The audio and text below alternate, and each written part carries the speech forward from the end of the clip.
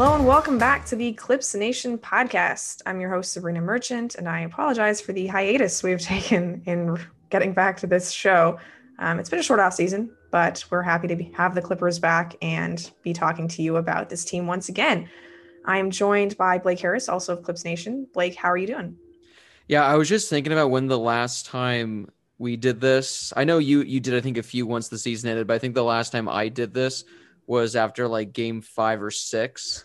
So it's been a while since I was last on the podcast. A lot I unfortunately has I changed, think but we talked about Doc Rivers being fired. oh, maybe we did. So yeah. Honestly, everything time's going by so much. Actually, you're right. I was gonna say now that I'm thinking about it, oh my goodness, yeah, that happened this offseason as well. It's just as you said, it's been so quick, nothing's happened. But yeah, good to be back. We were just talking the fact that we're gonna have games literally in like 3 or 4 days still doesn't seem right. It feels weird, but hey, it gives us more than something to do. So I'm looking forward to it.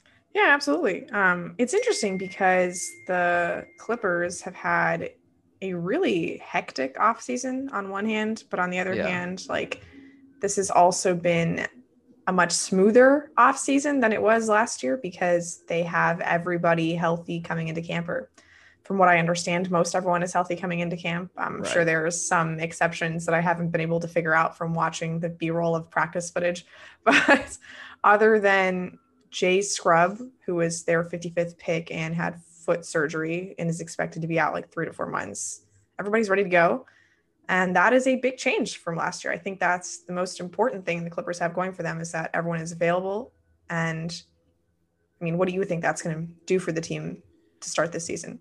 They talked about it last year where it was like, they only had like the 7 or 8 games where everyone was fully healthy. But even then, it was a while until there was a legit just practice where everyone was healthy and ready to go. And yeah, from what there's, like you said, I mean, who knows what's going on behind the scenes. But for the most part, according to what everyone's been saying, everyone's fully healthy, ready to go.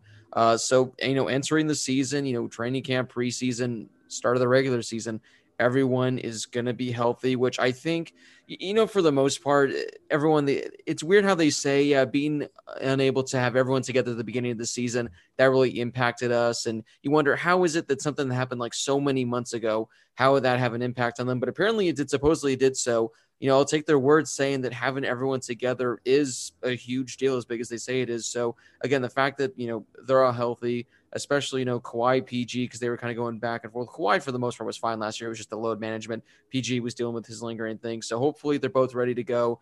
And I know we just got the update the other day about the new like load management rules for like primetime games or something like that. So hopefully that'll give them more opportunities to see more games on the court together, continue to build that chemistry that supposedly they didn't really have as much last year. And I think it's a good sign. I mean, especially now, we're looking for as many good signs as possible to take into account. And I think, them saying they're all ready to go, I think it's better than not being ready to go. That's for certain. It's better than Yeah, saying we have some random injuries. So it's it's good definitely news. better than the alternative. I would totally agree with that.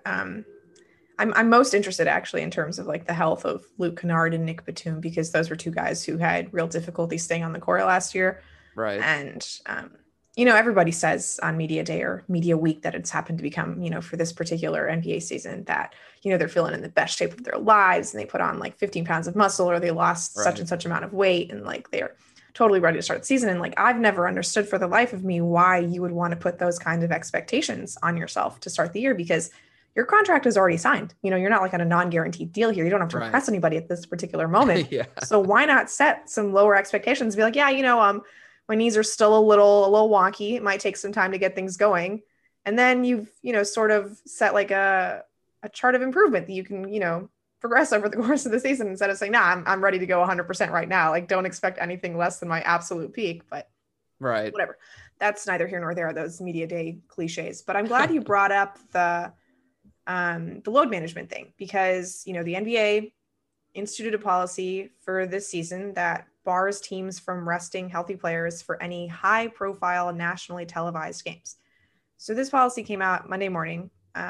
It's sort of in line with what the NBA has been trying to do over the last couple of years, where they don't want players to sit out national games, right? They'd rather them sit out home games that are on local television because, theoretically those fans have the opportunity to see them multiple times over the course of the season. And then, you're not sacrificing a big NBA sponsored like TNT or ABC game. But then they sort of like backtracked and then said that like there would be concessions made for teams that had players, you know, who played deep into the postseason, and they're willing to let them sit on, you know, lower profile games. But the fact that they had to like say, you know, we're okay with your guys sitting these other Right. games made me think that there was definitely some pushback to this rule.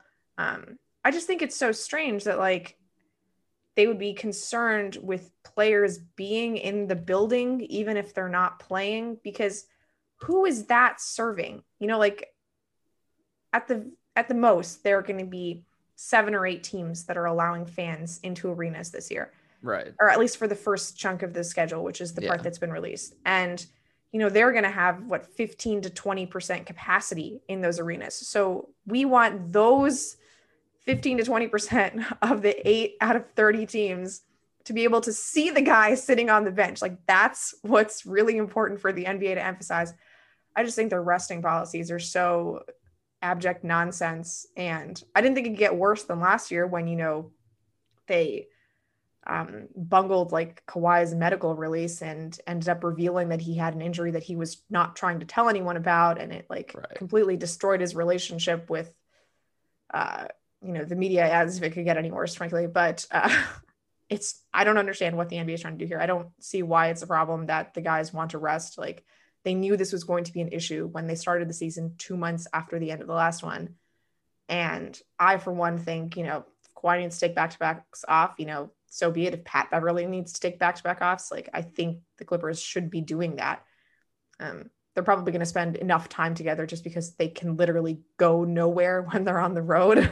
You know, like team bonding should not be an issue this year. But I mean, what are your thoughts on, you know, Kawhi continuing to load manage throughout the rest of this season? Yeah, I mean, you did everything perfectly. It's just for the most part, especially for the teams that were actually legit playing like 2 or 3 months ago, like it should not be a problem at all. I get it. Like if it's, you know, like my only thing is if it's one of those like ABC, like Saturday night, like 8 p.m. Eastern primetime games or something. But if it's just like the TNT doubleheader, or if it's like an ESPN game on like a Wednesday or a Friday night, I don't think I get what the NBA is saying. But again, especially like the Lakers for the most part. I mean, knowing LeBron, he'll probably be just as good to go. But like I'd expect him to want a couple of days off here and there, considering that he was playing literally 2 months ago. So yeah, the NBA, what they released, you know, like you said, it was kind of all over the place. I got no problem with it. Again, for these guys, let them, because there's going to be a lot of times this year we were playing back-to-back nights. They're, you know, it's kind of like what the old NBA was a few seasons ago when luckily they're not doing like that 3 and 4 stuff like what they used to do. But you know, there are going to be more games condensed into a smaller portion. And for some of these guys, again, they're going to need the rest. I know a lot of people are saying these guys are professional athletes, they should be playing all games. But again, nowadays it's not the case. So I got no problem with it. But the NBA, as per always, they're all over the place with what exactly. I don't know what exactly, like, what do they truly want? So your guess is as good as mine on that. Yeah, I mean, if the NBA really wanted to try to fix something, I think the thing to address right now would be that one of their biggest stars has decided not to report to training camp and is not being punished whatsoever for doing so. Not only is James Harden like not in Houston for camp, but he's publicly all over the place violating coronavirus protocols. Right. And that's apparently perfectly fine, you know, within the player empowerment. But once you decide to sit a game that's, you know, on national television, then we have issues. Right. But yeah, I'm going to stop complaining about things that don't make sense to me. Let's talk more about the Clippers. So they've got 3 preseason games coming up, you know, before the start of the regular season, 2 against the Lakers, 1 against Utah. I would be a lot more excited about the preseason were they not playing the Lakers. And I know that might seem a little counterintuitive, but my theory is that this is still a team that they don't want to give up too much film against, you know, because you would expect to see the Lakers down the line in the playoffs. And not only are they going to be playing them twice during the preseason, they're also opening the regular season against the Lakers. So as excited as I am to see basketball starting again on Friday, my gut says maybe the Clippers aren't going to show much of anything against the Lakers. Maybe they will against Utah, you know, for that 3rd game. But yeah, maybe they're going to treat this like a summer league game, you know, and give their younger guys an opportunity to sort of get their feet wet. But I don't know. What do you think? Am I reading too much into this, or do the Clippers care that they're playing the Lakers? They're just excited to get back on the floor. Well, the NBA, they knew exactly what they were doing with this. That's for certain. Let's have overreactions, not only for the first 2 preseason games, but the first, regular season game. Mm-hmm. No, I think for the preseason, it'll be kind of like what they do for the, at least this is what my guess is. They'll do like for the NFL, where they'll bring in, like in the preseason games, the main starters for like the first quarter or two. And then at halftime, they'll bring everyone in. There's literally, aside from maybe like just getting chemistry going down for like, Batum, Kennard, the new guys, but for the most part, it's, a fairly the same team as last year. So I don't think they really have to get chemistry going, learn too much in regards to that. Maybe I guess play now under Ty Lue, get some of that going. But these preseason games, yeah, I wouldn't be shocked if they're just having, the G League guys in, the bench guys in, slowly doing stuff like that, figuring things out, because the preseason games don't mean anything. And even then early on in the season, we know the Clippers are going to be a playoff team. And for the most part, again, maybe next season, if they're able to get fans in by the playoffs in like June or July, maybe it'll make an impact. But for the most part, there's going to be limited capacity. It's not really going to matter if the Clippers get 4th seed, the 5th seed, if they have home court or not. They just want to get healthy. They want to make it through the season and be one of the top 8. So yeah, early on in the season, especially opening against the Lakers, again, I'm not going to be shocked. I'm sure they're going to be competing, but this is going to be one of those things where it take a few weeks, figure things out, figure out rotations, figure out, again, what it's like playing under a new coach with Ty Lue. I know Doc said something the other day about it. It was, oh yeah, Ty Lue, he was right next to me. These guys are familiar playing under him, but I think it's going to be new. And there's going to be a lot of time, I think, figuring things out, how exactly Ty Lue likes things run and how it's going to work with Kawhi and PG. So like you said, I'm not going to read anything into it. The Clippers, if they start 0-3, the media is going to be all over it. I'm not going to, get too hyped up over it. And even then, I think for the Lakers part, I don't think either team, these preseason games or opening nights, I don't think they care whatsoever who wins. They could put all their bench players in and just say, all right, may the best team win with that. And I think they'll be okay with that. So it'll be interesting to see, especially, again, considering there's so much still that has to have moving forward. But as I said, to kick things off, the NBA knew exactly what they were doing with this. They knew what they were doing by scheduling these teams like 3 times within the first, like a 10, 11 day span, something like that. Yeah. I mean, I'm inclined to give, the league the benefit of the doubt with the preseason, just because you kind of want to limit the travel as much as possible, for the start of the year, and having 2 teams that literally don't have to travel to play one another is just too good of an advantage, not to utilize. And I'm sort of with you. Like, I don't really know what to read into these preseason games, but at the same time, I do think that, the Clippers got a lot of flack for seemingly not trying during the regular season last year, and taking games off and just not showing the same level of energy and intensity that you saw other teams like the Bucks and the Lakers approach, the season with. And I do think that even in this condensed regular season, where there will be, nights when they'll have to rest guys just for, they're older, like Serge Ibaka's on the other side of 30, Nick Batum's on the other side of 30. I'm not sure that PG's really in rest mode at this point. I think he has kind of an axe to grind after what happened last year. But, there are 4 guys who I could see, needing some sort of rest program on the Clippers. But I also think that, like, they need to approach the regular season with more of urgency than they did last year. So that's a very tricky balance, I think, for them to have to strike in terms of, managing that versus trying to build some sort of chemistry. Because like you said, it's not just a new head coach, it's an entirely new coaching staff. Like, I think about when Ty Lue, took that job in Cleveland in 2016, like, he got bumped up obviously to head coach, but like all of the other assistants stayed on, right? Like, that's not the case with the Clippers anymore. They have, I think, one of the same assistant coaches in Jeremy Castleberry, who's, in case you didn't know, he's Kawhi Leonard's best friend, who has been an assistant coach in San Antonio, Toronto, and now the Clippers. And I can't for the life of me imagine how he got all those 3 jobs. But everybody else is different, right? Like, there's no Rex Klamian, there's no who am I thinking of? Like John Welch. Like, the entire staff is just, it's not the same. So it's just an entirely new learning curve. Yeah. And I wonder what that's going to look like. But I do think that they have to try a little bit harder. I just don't think it's going to happen in the preseason because I think they learned that the hard way. I mean, they learned that the hard way where, during the regular season, again, they were definitely going like in half mode. Sure, they were trying, but I feel like if the Clippers truly wanted to, they could have won like 60 games last year if they would have gone full out every single night, but they didn't. So hopefully, it was a wake-up call what happened last year, and they, take it with more urgency. They take it more seriously. But yeah, like what you mentioned as well, I mentioned the Ty Lue thing. the fact that literally, yeah, the entire coaching staff is also pretty much completely switched. Again, I don't know how big of an impact that'll have, on the games itself, but it's definitely, again, something just to keep like a small note of, and just something to, keep your eye on, again, for the first few weeks or so when they're getting used to it.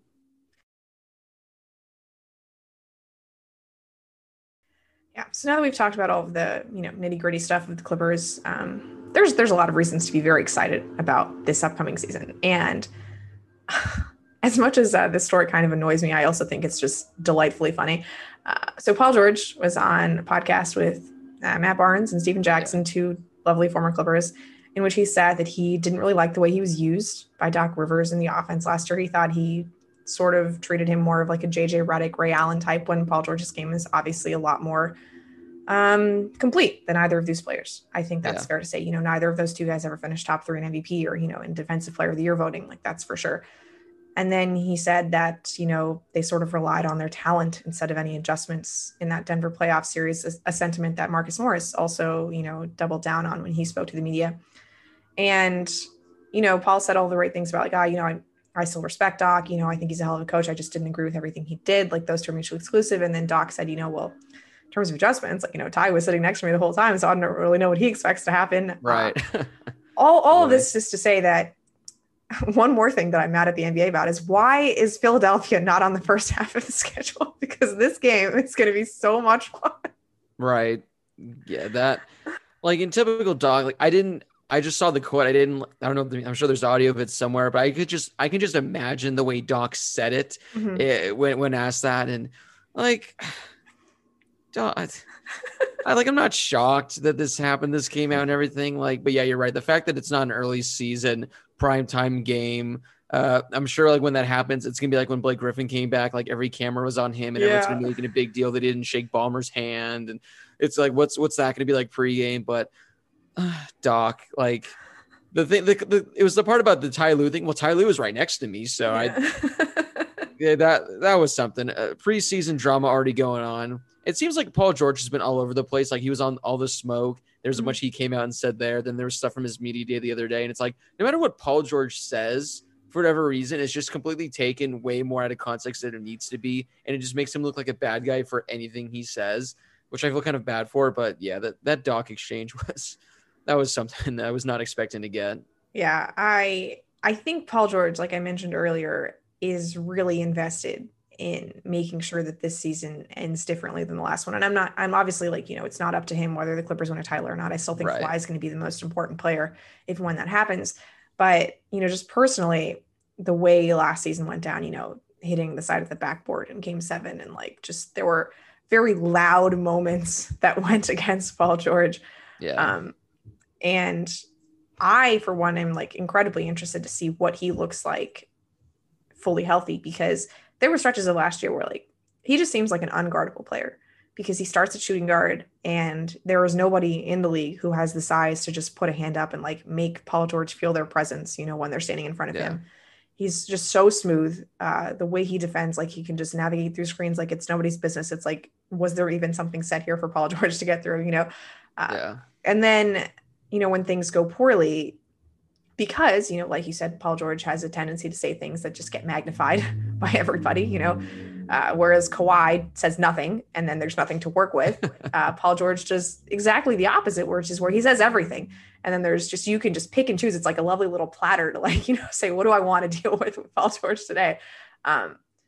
So, people pick on him because he gives them the opportunity to. And I do think he's just going to be so motivated to start this year. I think maybe Zach Lowe was the first one to say that he was expecting like a giant revenge season out of Paul George, like all the way back in October. And, the fact that he was saying, I do my best when I'm comfortable and I feel comfortable now. And I feel like I did, heading into my second season in Oklahoma City, that was the year where he finished top 3 in defensive player of the year and MVP voting. And it was just one of those years where like, yeah, I would send 5 first-round picks away to get Paul George on my team. Like, that's how good he is. Do you think there's a chance Paul George is better than Kawhi Leonard during the regular season this year? Or? Yeah, it's weird, like when you think about it, because he was, kind of not really healthy for the most part. There were kind of the spurts, like you said, where we saw, the flashes of what he can be, but it just feels like last year we just never saw him at his best. Like even he had like that 2 or 3 game run in the playoffs where all of a sudden he was looking really good. But it seems like the entire year last year, he was kind of just the forgotten about guy. And we never really saw him do what he could do. Like again, in Oklahoma, the thing people forget is, and I kind of forget it too about how random it is like when healthy, Paul George, you can make the case is a top 5 player in the NBA. Maybe not anymore now with the emergence of Luka, Giannis, all that kind of stuff. But like, Right. again, when he was in OKC, like you said, when he was top 3 in defensive player of the year, top 3 in MVP voting, he was a top 3, top 5 player in the NBA. Now, even still, when healthy, I think he could be a top 10 guy, and it's kind of forgotten about because you do have Kawhi here, who is like a top 5 player. And it just seems like we haven't really seen it recently from Paul George. But as you said, if he's coming in this year fully healthy, finally, because, last year, again, he had those lingering problems. And if he's motivated, if he has this confidence, especially what happened in the playoffs, Paul George could be a scary player. I mean, it's not a hot take saying he potentially can come out and win the MVP this season because we've seen him come close to winning it. So I'm excited to see what Paul George can do this upcoming season. It's going to be a lot of fun. And, I'm still going to give the edge to Kawhi just because, we've seen it from him consistently. And Paul George, it's been 2-something years since we've seen it. But I would not be shocked if Paul George is the better Clipper this season. I wouldn't be shocked by that whatsoever. Yeah, I mean, it's a really interesting thought to have considering, how those two finished last year were, I mean, I almost feel silly for saying that, Paul George was so bad last year that I think he could be better than Kawhi, but I really do think that motivation is a very powerful factor. And he's, taking it in the chin a little bit in terms of all of this public stuff. So right. I'm looking forward to seeing what Paul George brings up. Any other Clippers that you're really excited to see what they look like this regular season at the start? I mean, I guess the 2 new guys, I mean, with Kennard and Batum, I mean, the thing with Luke Kennard is, and I remember when I heard the initial Landry Shamet news, I was like initially taken away, and I was like, but wait a second, I'm pretty sure Luke Kennard, like when he does play, is a pretty good like weapon to have. And I looked like how many games he's missed the last few seasons and whatnot, and I was actually talking to someone I know who's like an actual Pistons fan who's watched the games, and he told me the same thing. He said when this guy plays, he's really good. The only downside is he misses quite some time. So I'm really excited to see how he's going to look in this Clipper system. I was disappointed last year in Landry Shamet. I thought he was going to take, the next step and kind of elevate his game and, become more of a weapon. And there were times when, he looked like a solid piece, but I was very underwhelmed by him, especially in the playoffs. He had some spurts, but I think Kennard's going to be a huge weapon. Especially, I mean, I assume at this point, he's going to slide right into that starting lineup, which is going to be a great addition. And Nick Batum, I mean, this guy last year, this is something I know everyone said, just throw it out. Pretend like it didn't happen. Pretend like last year he missed all year due to injury because he was bad last year, but I saw that there were some things. Maybe he just wasn't motivated playing in Charlotte for a lousy team and all that kind of stuff. He comes now to the Clippers. I think he's still, I don't know, like 32 or 30 something. Yeah. He's not old. He's a young 30. Yeah. He's young 30. So he's not like up there in age. And just a few seasons ago for Charlotte, he had, a pretty good season. This has been a guy, throughout his career, I've always liked him. When he was back on the Blazers years ago, he was a guy I really wanted the Clippers to get. I didn't think he was worth that max contract he did get with Charlotte a few years back. But I think if he can, again, I'm not asking him to do what he did 3 or 4 years ago, but if he can come in more motivated, and at this point, it's impossible to be worse than what he did last season. So already we're guaranteed to get a better Batum than last year. But I'm really interested and looking forward to seeing how he does. I mean, he's going to be a bench piece now, and he's not going to have all the eyes on him being that starter, being that guy that's making $30 million a year,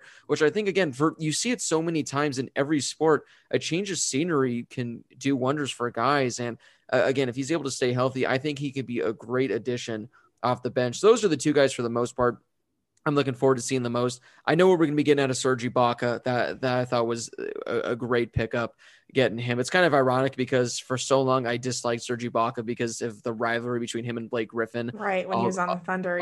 All those early battles. But this is a guy, especially coming out, the exchanges between him and Kawhi were fantastic, and I expected nothing less. But I love that addition of Serge Ibaka. But again, I think we know for the most part what we're going to get out of him. It's going to be a huge role. But it's just kind of like not knowing what Luke Kennard can come out. He could straight up average 20 points a game this year. Like, I wouldn't be shocked by that. He very well could. He probably won't because there's going to be, too many points to go around. But again, Batum, he very well could be like a 10 points off the bench kind of piece where he's, a great 3-point shooter. So those 2 guys, it's just the mystery aspect that really has me excited. And I guess the development of the young guys, especially the two picks the Clippers had last year, seeing how they develop, because I think that they're both, especially now given more of an opportunity, I think they're going to be able to flourish well. So the two new guys with the question marks and our two young picks from last year.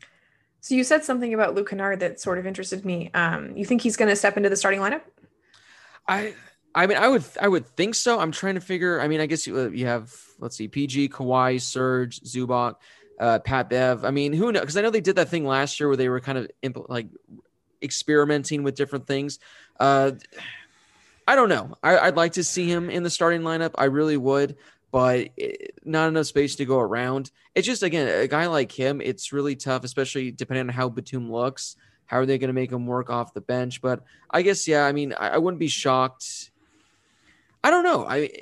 Now that I'm thinking about it, you're right. Like, what will they do? I personally wouldn't be shocked if they try, having a Ibaka off the bench, see how that looks, where you kind of have him like in the Montrezl Harrell kind of role, where he's not getting the start, but he's still getting the workload of the minutes.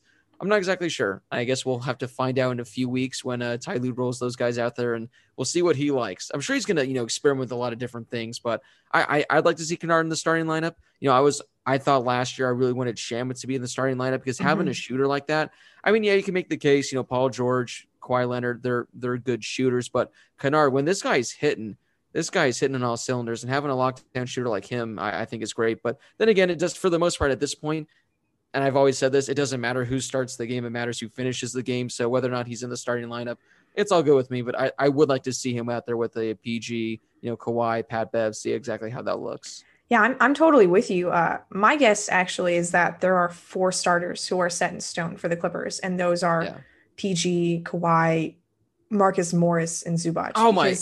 You don't spend $64 million on a guy and not start. I completely forgot that Wow, that just goes to show how long or short of an offseason this has been. I'm completely forgetting about Marcus Morris. Yeah, you're right there. So I take back my Kennard in the starting lineup because I actually agree with you where I love Patrick Beverley and what he brings in terms of that energy that he, that tone that he sets at the start of every game. I think Ty Lue actually just talked about it during practice today. Was like he's like the tone setter, right? Like he sets the energy for our team every single night. And I kind of liked how the Clippers had that, with him in the starting lineup and Montrezl Harrell off the bench. And obviously that's different now. But I actually really want Luke Kennard to start because I think, the thing we always worry about with Kennard, I'm saying we as if the Clippers have had him for ages, but the thing that you worry about with Kennard is that he can't handle it defensively. But if you put him next to Kawhi Leonard and Paul George and Zubac, who's an outstanding defensive center, there's a lot in that starting lineup to hide his weaknesses, right? Right. And you don't desperately need him on that end. That allows you to play Patrick Beverley next to Lou Williams, who I just think are the perfect complement for one another because of how defensive minded Patrick Beverley is, how he doesn't need the ball in his hands. And then Lou Williams sort of gets to run the offense. And again, have a guy next to him who can take the harder guard assignment. So I really like the idea of Kennard in the starting lineup at the point guard position. I'm not sure if the Clippers are going to do it because obviously they have a lot invested in Patrick Beverley. He's very much like the heart and like the identity of this team. The way they've been talking about him in practice suggests to me that they will end up starting him. But maybe it's all moot if the Clippers actually stagger Kawhi and PG, and have one of them on the court at all times instead of running out these all bench units like Doc Rivers loved to do. Yeah. And my guess is that Ty Lue is going to be better about the stagger because I'm just thinking about how it was in Cleveland where one of Kyrie or LeBron was always on the court at all times. Right. So I'm hoping that's the case with Kawhi and PG. And then, then you're always, guaranteed somebody to be a better defender than Luke Kennard and Lou Williams because if you play those two together, it could get a little flammable on the other end. Yeah, I was going to say with Lou Williams out there, you definitely need at least some sort of reinforcement. You need help. And especially like you said, if you're having Kennard and that just seemed, I'm just picturing if Doc Rivers was still here, I'm just picturing like Kennard, Lou Will, Montrez, and Reggie Jackson. And Reggie Jackson out there, which by the way, Reggie Jackson's back. Yay. That would be something remarkable. But yeah, I'm still in disbelief how the Marcus Morris completely slipped my mind and the fact that he's back. So yeah, he'll be in the starting lineup, but it'll be interesting. I like what you said, potentially rolling Kennard there at the point guard because Pat Bev, I mean, like I said, as long as he is not fouled out by the 5 or 6 minute mark in the fourth quarter, I don't care what he does throughout the first three and a half quarters of that game. As long as he's still available for those final 5 or 6 minutes of crunch time. Absolutely. And I don't think it's awful, having him, there with Lou, when the bench unit comes out. But like you said, it's going to be interesting to see how Ty Lue does it, where I've always loved that instead of just having the bench come in with the starters go out. I love when you keep a few starters in, bring in a few. And I think that'd be great having either PG or Kawhi, one of them, in there with that unit. And it'll be interesting to see, because like you said, if you're having Lou Will out there with Kennard, and then God forbid Reggie Jackson comes in as well, you're going to need like Kawhi Leonard's defense from like 2014, 2015, like a lot when he entered the game and LeBron looked over and saw he was entering the game. Like, you're going to need that Kawhi defense, and we're going to need Serge Ibaka back in his OKC days, his defensive abilities, because that is a lineup I am going to be completely worried about unless the Clippers are up by 40 points. I do not want to see that at any point of the season. Yeah, I mean, like you brought it up, I think it helps that Serge Ibaka or Zubac is going to be on the floor at all times. I think they're not going to play any center minutes without the two of them unless, you go small at the end of the game, which is, very much just like for a close game type of situation. Yeah. But it definitely helps to have one of those two guys in the paint, because they're both really good rim protectors. And that's just something, the Clippers didn't have all 48 minutes last year. They only had that for the 18 minutes or whatever that Zoo was playing. So even if, the perimeter can get a little leaky, which could happen, at least they have some sort of backline defense to make that better. But I just want to, end on that one thing that you mentioned about the young guys, the Florida State guys, Terrence Mann, Fiondu, Kevin Gele. We saw a lot of Mann. I don't know about, we saw enough of Mann last year, I think, to get an idea of what he looked like. Obviously, Fee was mostly with the G League, didn't even come to the bubble, which was kind of a downer. But, the way the season is set up this year, like, it's possible that the Clippers don't even have a G League season. And that kind of demands that all of their guys are with the big team, all season. And I kind of think that's going to be great, because, there's an argument to be made that, like, our guys develop better when they're with the G League. They get to play more minutes, they get more individualized attention, whereas here we have so many other guys to focus on. But I just think being around the NBA guys is such a huge help for them. Like, for Fee, he's already talked about how being around Serge, who is just like the archetype of who he wants to be, right? Like this stretch five, rim protecting defensive player. Like, that's exactly the kind of player he wants to become. And it's just a perfect opportunity for him to learn from him. And then even with Mann, right? Like, there's, a lot of new players on the team this year. And from what I've heard, Terrence is just a super smart guy, and he knows everything that the Clippers are trying to run. And it's just useful to have a guy like that around when, there's so much lack of continuity. So I'm really interested to see what those two guys do. We mentioned that, one of the Clippers rookies, Scrub, is not going to be playing for most of the season. They've got another center from Minnesota, Daniel Oturu, who I literally know nothing about and do not expect to be playing much beyond the bigs that the Clippers already have. Right. But those two Florida State guys and Amir Coffey, I'm really intrigued to see what they can do getting to spend all of their time with the Clippers. Yeah, I mean, I get it. It goes both ways, where it's like you want them playing meaningful games, consistent minutes, but having them, in the locker rooms with those guys. We saw with Terrence Mann, where I think, like, maybe that's just how he's always been, his confidence and swagger. But like, whenever he was out on the court, he just seemed like he wasn't a rookie. He seemed like he was kind of like a couple years in the NBA. And I think that was largely due to just him being with the guys and them kind of rubbing off on him. And especially for Fee, his comments on Serge Ibaka the other day, I think Serge is going to pretty much going to like just mentor him now, kind of take him under his wing. And I think it's going to give him a better chance to develop. These guys are going to be in practice with him. As you said, now the fact that they can't really do anything outside of traveling all together, they're going to be building more chemistry. They're going to be developing better relationships. And yeah, especially for those two guys. And like you said, Amir Coffey, which I'm excited to see him again, because he showed flashes last year of, being a pretty good bench piece, I would say.